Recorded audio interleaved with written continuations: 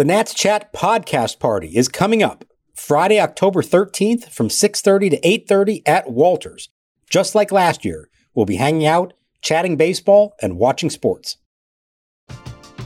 We're driven by the search for better. But when it comes to hiring, the best way to search for a candidate isn't to search at all. Don't search, match with Indeed. Indeed is your matching and hiring platform with over 350 million global monthly visitors, according to Indeed data, and a matching engine that helps you find quality candidates fast. Ditch the busy work. Use Indeed for scheduling, screening, and messaging so you can connect with candidates faster. Leveraging over 140 million qualifications and preferences every day, Indeed's matching engine is constantly learning from your preferences, so the more you use Indeed, the better it gets. Join more than 3.5 million businesses worldwide that use Indeed to hire great talent fast. And listeners of this show will get a $75 sponsored job credit to get your jobs more visibility at Indeed.com/Blue Wire. Just go to Indeed.com/Blue Wire right now and support our show by saying that you heard about Indeed on this podcast. That's Indeed.com/Blue Wire. Terms and conditions apply. Need to hire? You need Indeed.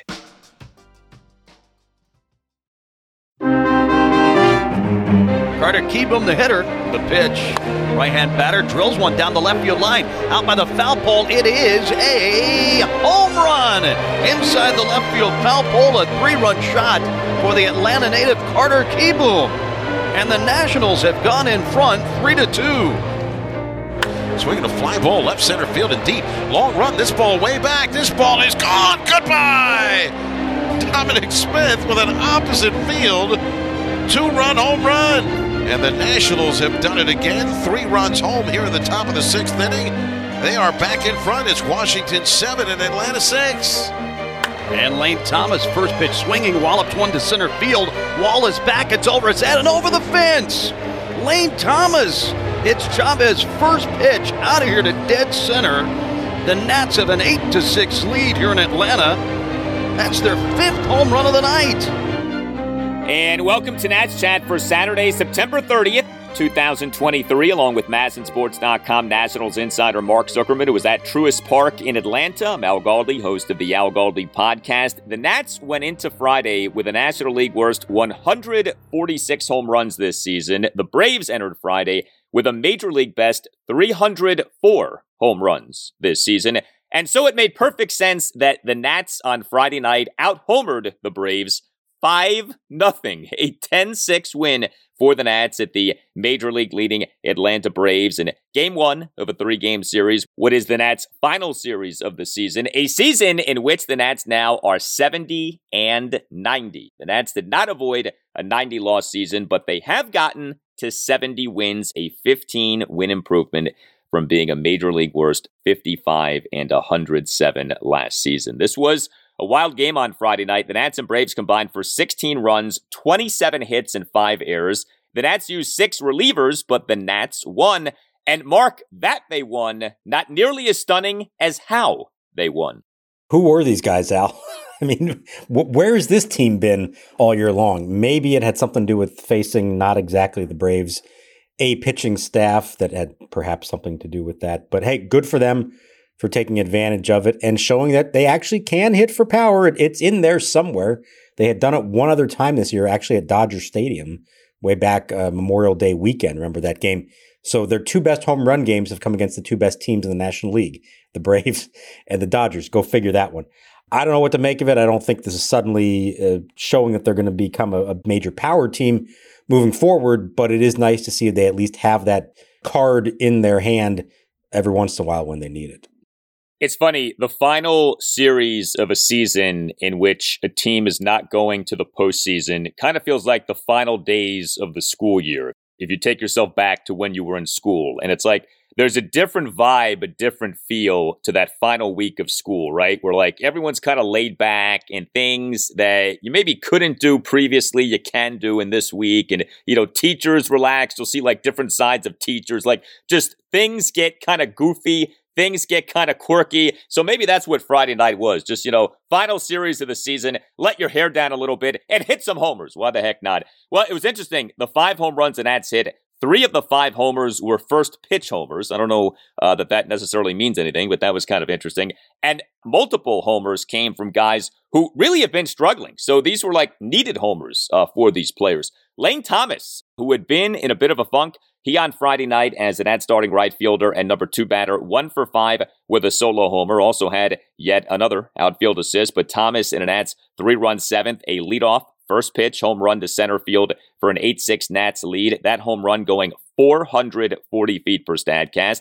Keibert Ruiz, who has not had a great September, he on Friday night as an Nats starting catcher and cleanup batter, 2 for 5 with a solo homer and a single. He in a Nats 3-run 6th, a leadoff first pitch home run to right field to cut the Nats deficit to 6-5. Carter Kieboom, he checked in on Friday night. Nats starting third baseman, number 6 batter, 1 for 4, 3-run home run and a walk. Kieboom in a Nats 4-run 4th, a 1-out first pitch, 3-run home run to left field for a 3-2 Nats lead. Jay Galoo, he on Friday night as a Nats starting left fielder and number 8 batter, 1 for 3, solo homer and a walk. Galoo in the Nats 4-run 4th, a 2-out solo homer to right center field for a 4-2 Nats lead, 416 feet per Statcast. And Dominic Smith, a man who is hitting for power in this month of September. We don't know why, but he is doing it. He on Friday night as an Nats starting first baseman and number 7 batter, 1 for 4, 2-run homer. Smith in the Nats 3-run 6th, a 1-out 2-run opposite field home run to left center field for a 7-6 Nationals lead. So, again, not expected. Again, some of these guys have not been doing much lately, but to see this was a lot of fun. I mean, again, it's not just that the Nats did this, it is at who the Nats did this, right? Out-homering the mighty Braves 5-0. Yeah, and the guys that you mentioned delivering like that, they all kind of needed something like this. And Dom Smith did say that he feels like he has found something here in September. He said he watched a lot of video from his better times with the Mets, 2019, 2020, and thinks he's found some things with his swing to help him get back to that point. And as much as he wishes he was doing this in April and May, he's pretty pleased that he found this in September. Now he just has to hope that it can carry over in the offseason into next year. Who knows? We'll see about that. To me, here's the most significant thing about this. Okay, he's hit 6 homers in September. All of them had been in lopsided games up to this point. And I went back and looked. Dom Smith, this is his first home run this year that has either tied the game or given the Nationals the lead after the 5th inning. It's not just about hitting home runs. It's about hitting meaningful home runs. And this was by far the most meaningful one that he has hit, I think, this year. So that was big for him to feel like he's contributing to them. Lane Thomas had been in a 9 for 71 slump up to that point.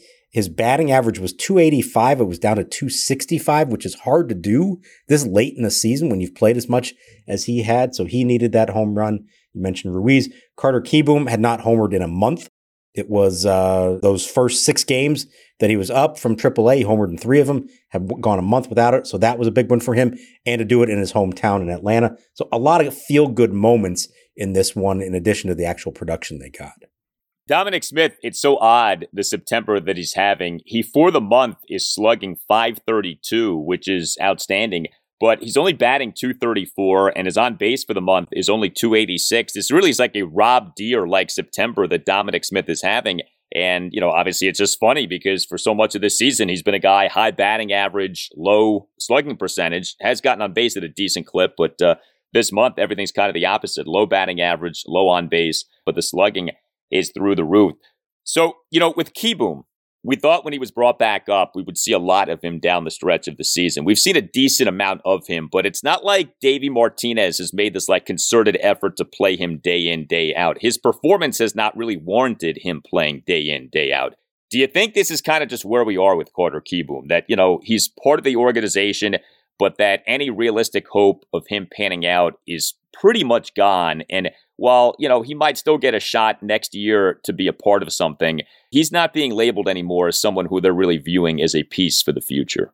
Yeah, I think that's pretty clear with their actions they've taken. And honestly, even when they called him up a little over a month ago, I think the feeling was, well, we've got nothing to lose at this point. We don't have an everyday third baseman. He's healthy. Let's put him out there, give him one more shot and see if he can maybe make the most of the opportunity. And for about a week he did. And then ever since then, it's kind of been back to who he was all along. So I think deep down they know what they have there. It's unfortunate, but you can't say he didn't get his opportunities over the years, more than ample chances for him to play on a regular basis. And by the time you got to the end of this season, you could just say that, well, maybe it wasn't happening every day. He did get his share of at-bats and games started and really just didn't make the most of what's probably his last real good opportunity to take the job. The one thing I will say about him, and I think this is pretty notable, just thinking about the arc of his career, I've been really impressed with his defense at third base. Now, it hasn't been a lot of spectacular plays, but he looks so much more comfortable there. Remember how awkward he looked at times at third base, almost mechanical, like you could see the wheels spinning in his head as he went through each step of the fielding and throwing motion. He's very smooth there right now. And he said he's kind of changed his mentality with that and says, I've spent all these years working on the fundamentals. Now I'm just going to go out there and play. And I think you see the difference in that. Now, is it going to be enough to ultimately save his job and make him a regular third baseman for the Nationals? Probably not. But I give him a lot of credit. He's worked hard at that. Coming back from Tommy John surgery, I would have thought defense was the biggest concern with him. And instead, he's been very reliable in my mind at third base. Well, I remember when we started doing this in 2021, talking to you about this bizarre problem Kieboom had in the field of getting the baseball out of his glove. And he struggled with that 2 years ago, and it was an issue for him. And you would see him have this difficulty transitioning from ball and glove to ball and throwing hand. So yeah, there was an awkwardness, and it has been nice to see him be better. As we are in the dying days of this Nats season, when it comes to Keibert Ruiz's offense, so he's a catcher, right? So you have to view his offensive numbers differently than you would view most other players' offensive numbers, because offensive catcher is it's so different than offense at basically every other position in the sport. There's the defensive conversation with Keibert Ruiz. I think that's a separate conversation. He has not had a very good defensive season. Offensively speaking, so he on the year now does have 18 home runs, which is a pretty nice home run number for a catcher, right? Came into Friday with an OPS plus on the season of 93, which is below league average. You look at his OPS now for this season, it's up to 708, a 255 batting average, a 304 on base, a 404 slugging. He did have the thing, especially earlier in the year, in which he was hitting into a lot of bad luck. His StatCast numbers were good and basically said his actual numbers should be a lot better. As this season is ending, what do you think is the proper view of Keibert Ruiz from an offensive standpoint for this season? Well, I think there is some good stuff there. Hitting for power is a great thing. And I think he actually, in clutch situations, I think that's actually been one of his forte. He's hitting 358 with runners in scoring position. So that's a nice skill to have. It's him and Joey Meneses have been far and away their best hitters in those spots. But you do continue to see this thing that he has, and I lump him in the same category as Luis Garcia. They're so good at putting the bat on the ball, but they aren't selective enough. They go after everything. And you see him chase a lot, and you see a lot of weak contact because of that. So I think the step he's got to take is learning how to find the right pitch to drive, the right pitch to do some damage with, and not just feel like he can swing at anything within the vicinity of the strike zone just because he can make contact on it. That's the big step. Now, I'll also say they've put a lot on his shoulders. He's basically been hitting third or fourth for them for the majority of this season. That's probably not where he should be, but it's the nature of who they have in their lineup. If they get to a point by next year where you have some bigger names in there, young guys, but pretty accomplished and supposed to be big-time hitters in there, and if he is now down in the order and hitting sixth, for example, or seventh, for example, I think that makes a big difference, and I think it takes pressure off of him and maybe allows him to go be himself. I think ultimately he looks like he's going to be more of an offensive catcher than a defensive catcher. If that's going to be the case, you better be a very good offensive catcher to make up for the lack of defense. And there are signs he can be that, but he has still got a ways to go, I think, to realize that full potential. Yeah, those offensive numbers do need to pick up if he's going to be an offensive catcher. The other thing with Keibert Ruiz from an offensive standpoint is the base running. He's made a lot of outs on the base paths this season. And coming into Friday, his base running runs for this season, base running runs, BSR, it's this all-encompassing base running stat from Fangraphs, minus 7.5, which is awful, okay? That is an atrocious base running runs number for a season. I don't care what position you play, minus 7.5. You cannot have that. So that is something on which Keibert must improve for next season. But this really was fun to watch. I mean, the complete opposite of what the Nats have been for so much of this season. The Nats on Friday night out-hit 17-10 and yet win 10-6. 10 runs on 10 hits. The home run is a beautiful thing. I think they took the George Costanza approach and ordered tuna salad on toast with a side of potato salad, and look what happened. Everything worked out in their favor. I don't know what to make of it. It was a weird game in a lot of ways, but it worked. And again, it does show you they have the ability. A lot of these guys do have the ability to hit the ball out of the park.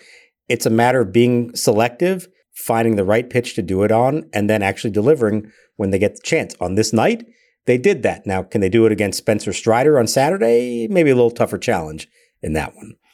If every instinct you have is wrong, then the opposite would have to be right. Hey, are you a law firm partner or an associate stuck on an underperforming franchise? Or are you stuck in the minors like Carter Kieboom just was?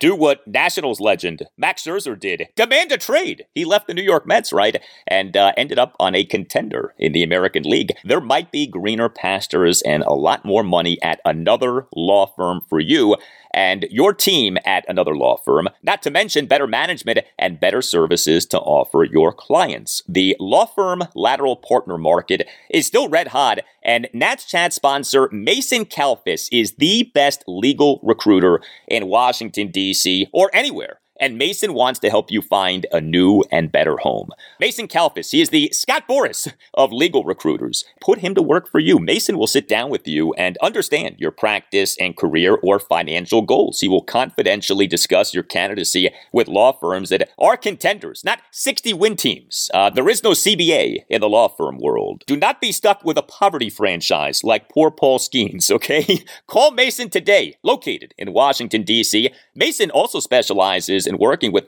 government lawyers from the DOJ, SEC, FTC, and FDA. He has placed partners at dozens of elite national law firms straight out of those partners' government positions. With the first Biden administration winding down, give Mason Kalfas a call to position yourself for a move to private practice today. You can reach Mason or any of his team of 7 recruiters at 202-486-3535 or email Mason at mason@zenithlegal.com. That's 202-486-3535 or via email at mason@zenithlegal.com. Go Nats! The Nats will be contenders very soon, and you can be a contender even sooner.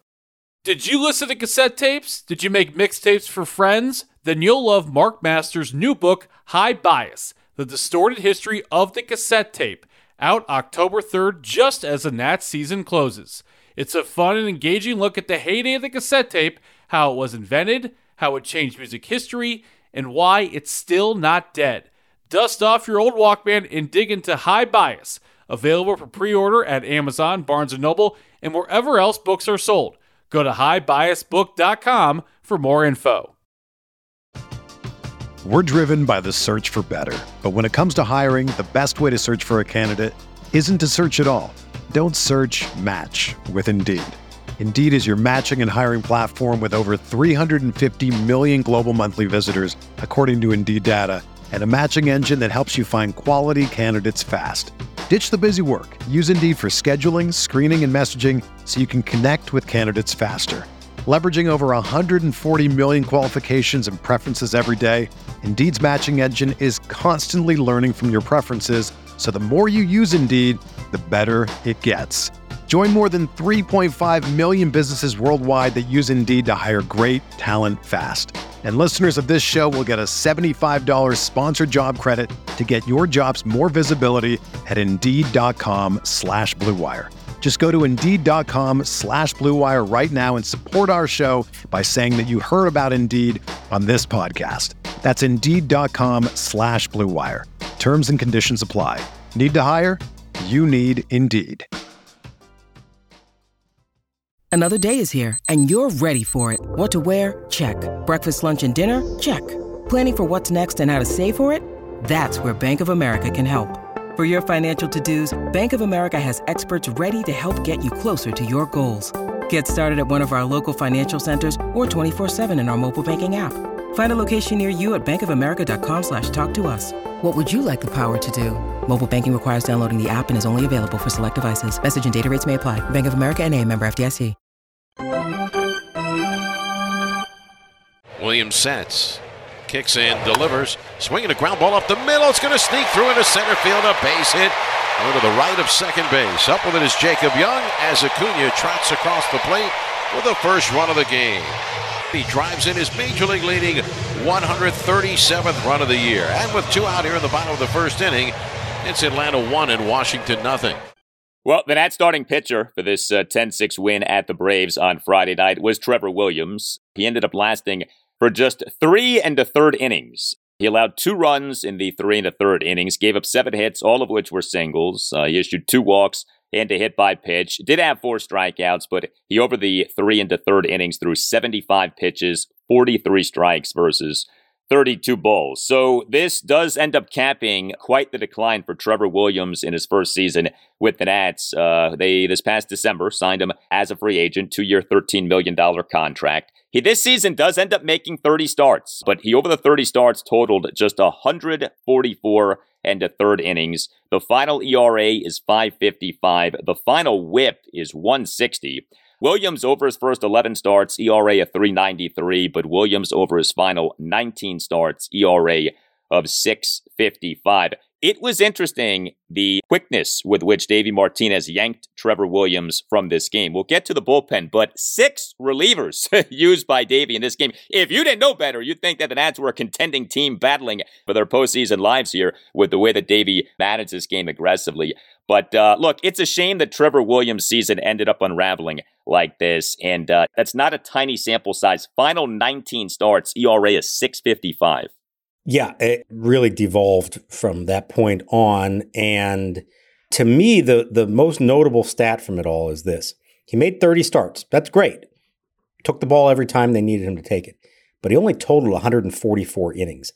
And that is by far the lowest total for any major leaguer who made at least 30 starts this year. Fewer than 5 innings per outing.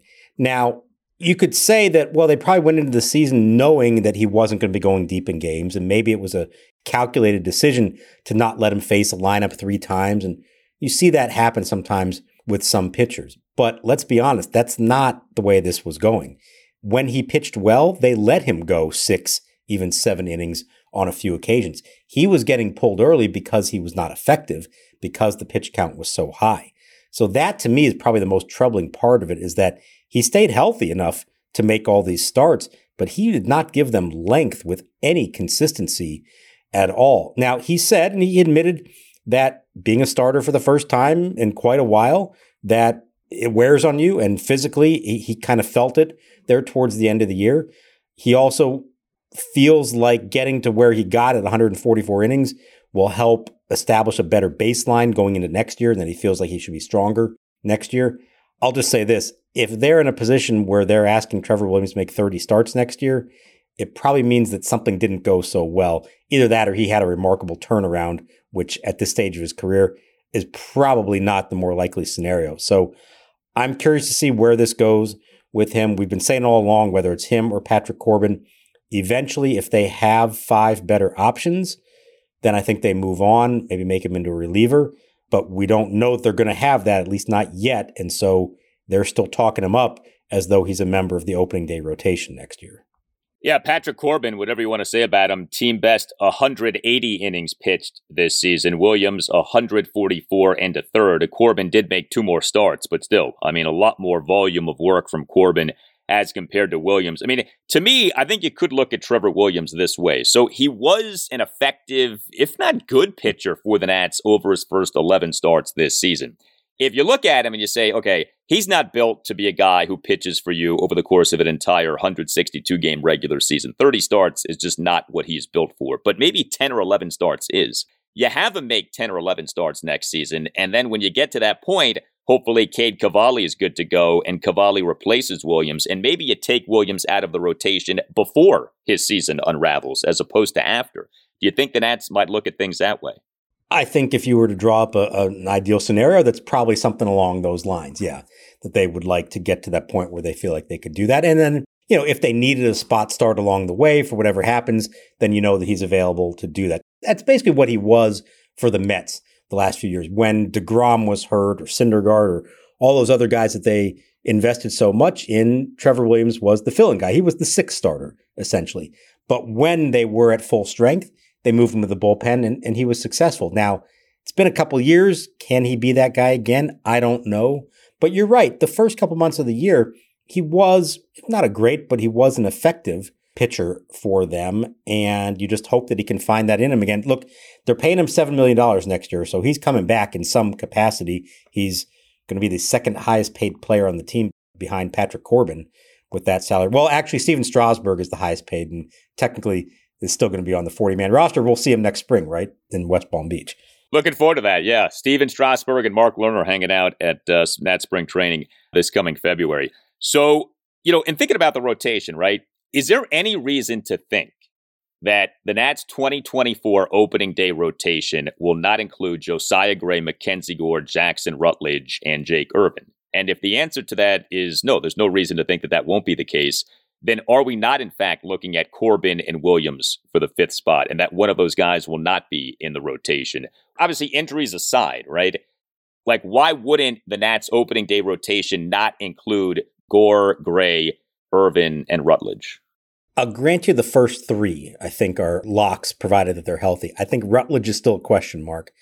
Not to put too much in his last start of the year on Sunday, because who knows how that's going to go, and that shouldn't determine anything. But it is still a very limited sample. One bad start, two pretty impressive ones. We'll see how this one goes.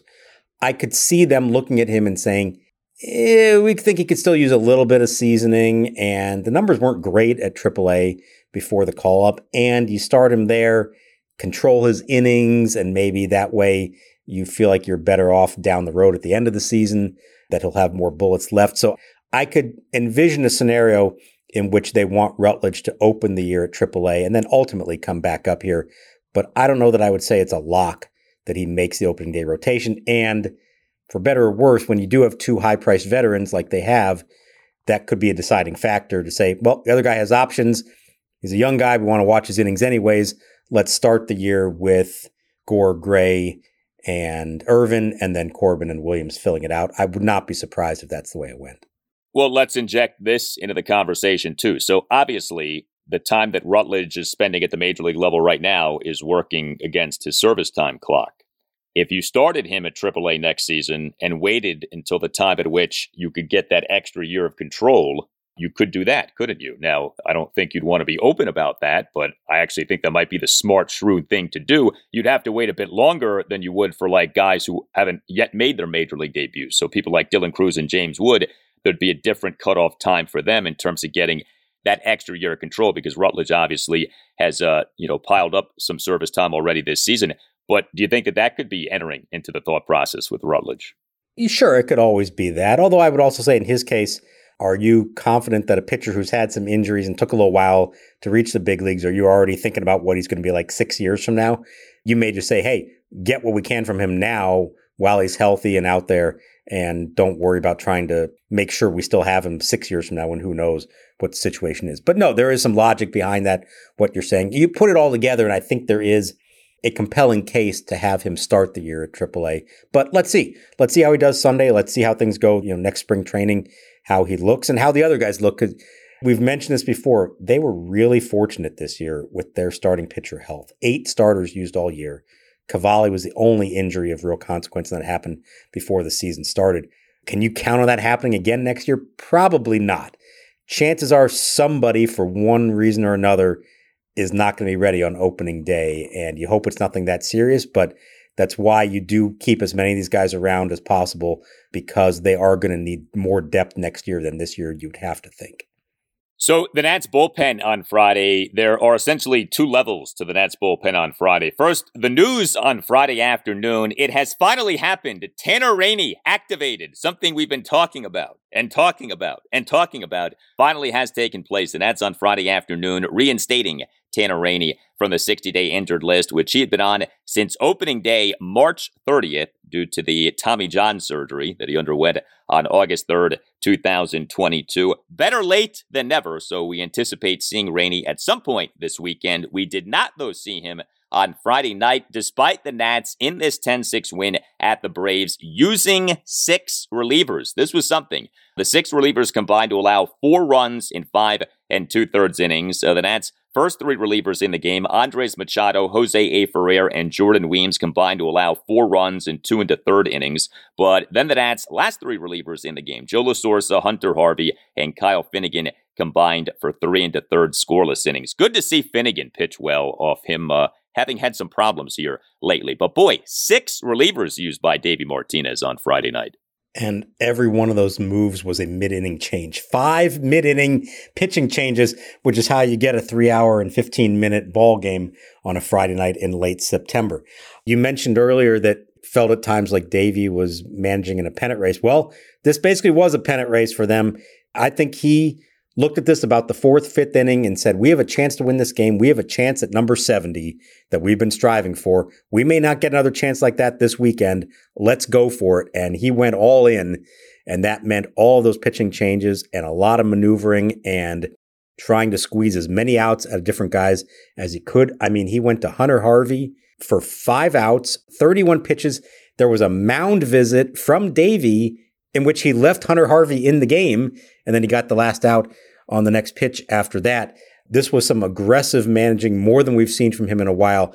I think he felt like they had to seize this opportunity they had to get win number 70, and it took everything they had, and I don't know what they have left now for Saturday, but he went all in for this one, and it worked.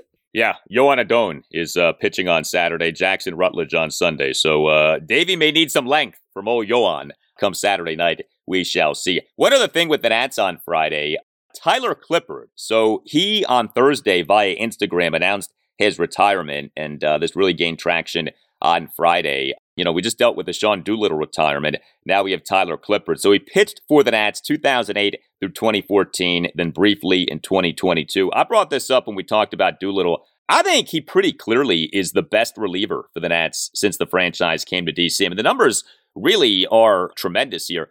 469 regular season innings with the Nats, ERA at 2.72, a whip of 1.058. He appeared in more regular season games than any other Nats pitcher since the franchise came here, 418. I mean, certainly some good stuff from Doolittle, certainly some good stuff from, Drew Storen and Chad Cordero, but I think when you look at the overall body of work, I think it's really hard to say that Tyler Clippard isn't the best relief pitcher for the Nats since the franchise came here. What do you think? Yeah, I agree. Consistency over a long period of time. Others were more dominant in shorter stretches. Doolittle, even Drew Storen at times, Chad Cordero going way back when, but none of them had the longevity and the staying power that Tyler Clippard did. A remarkable thing about him, not just with the Nats, but with all the teams that he pitched for, it was only about 2 years ago that he finally suffered his first significant injury of his career. It was a shoulder injury, and it kind of finally was the beginning of the end for him. He was as durable as they get at a position that we talk about that's just not common, to be durable and reliable as a relief pitcher year in and year out. And so he was invaluable to them, tremendously important during the first half, let's say, of their division championship run. Came in 2009, I believe, and so he was really at the forefront of the turnaround for them. Acquired from the Yankees for Jonathan Albaladejo. Nice move by Mike Rizzo that worked out for them in the long run. He's not only the best reliever in Nationals history, but get this, Jerry Blevins, former Nats reliever and Mets reliever, retweeted what I had put out about Clippard, about the retirement, and he said, arguably the best setup man in Major League history.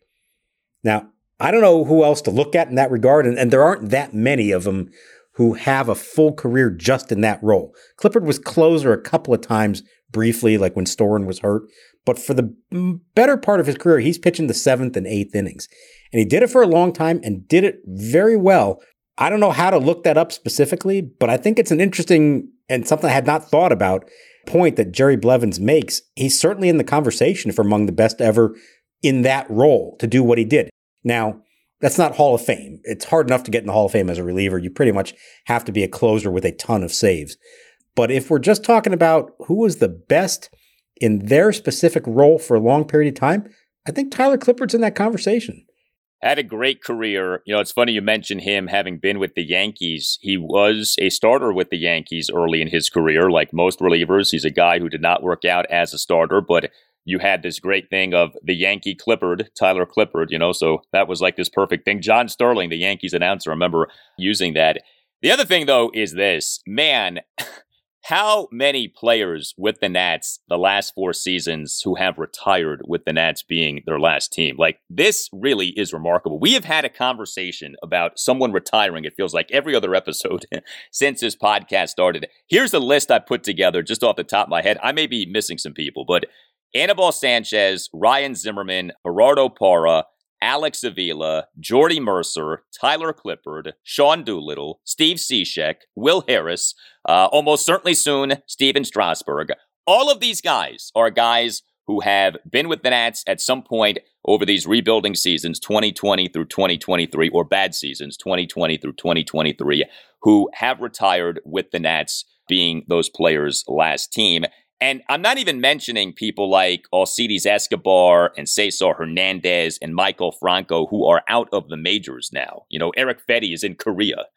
I think this will actually be one of the signs of the rebuild being over when we stop talking about guys who were with the Nats in a season retiring. Like this guy was with the Nats this year, and this year ends up being the final year of his career. And I don't say this as like a shot at any of these guys because, look, you want your career to go as long as possible. You want to keep making that major league money. If a team offers you a chance, why turn it down? Like, take it. But this really is something, man. The last few years, how many guys have been with the Nats who have ended up retiring with the Nats being their last team? And I think that says something about where this team has been at. I wrote an article years ago about this. I looked at this exact thing and went year by year at all the players who played their last big league game for the Nationals. And it is pretty amazing how it mirrors with the success of the team. The early years, 2006, 2007, they had a ton of players who played for those teams and then never played in the big leagues again after that. And then during the 10s, or certainly from 12 through 19, a whole lot fewer of those. And now the last few years, you're starting to see it come back again. And I do think that is a sign of where they are as a franchise. When you are in win now mode and making the playoffs on a regular basis, you're not giving opportunities that often to players who are either on the back end of their career or, for that matter, guys who are making their major league debuts but may not stick around for very long. That falls in the same category. Guys who get a cup of coffee and then never come back again, those sort of players. When you are a contending team, you're not doing that. When you're in the position that the Nationals are currently in and that they were in 13, 14 years ago, you need players like that to fill out your roster. And so you're going to get a lot more of them. I would imagine that we're going to look back years from now at the 2022, 2023 Nationals and say, oh, wow, yeah, remember that guy? Boy, did he ever play anywhere again after that? No, he didn't. There's probably some more names to come that we haven't even realized this about yet. It will be a good sign of their progress when they have fewer of those kind of players and they're instead using guys who are in the peaks of their careers as opposed to the ends of their career. You tell us what you think. Hit us up on Twitter at Nats_chat. You can email the podcast, natschatpodcast@gmail.com. We invite you to check out our website too, natschatpodcast.com, at which you can get yourself a Nats Chat podcast t-shirt. Don't forget about the second annual Nats Chat podcast party happening at Walters on Friday evening, October 13th, beginning at 6:30. All Nationals radio highlights on Nats Chat are courtesy of 106.7 The Fan. A thank you to Tim Newmark for the Nats Chat podcast music. Visit timnewmark.com. Next up for the Nats, Game 2 of this 3-game series at the Atlanta Braves, Saturday night at 7:20. Yohan Adon will be the Nats starting pitcher. For Mark Zuckerman, I'm Al Galdi. We thank you for listening, and we'll talk to you next time on the Nats Chat Podcast. Giants trying to find some late offense. Last of the 8th, top of the order, as they are finally into the Washington bullpen. Doug Fister was splendid today. 7 shutout innings as he yields to the tough right-hander Tyler Clippard. Yeah, Tyler Clippard, what a great fastball changeup combination. Start him off with a changeup. He's looking to step on the gas and take it off in the way that he tries to get hitters out.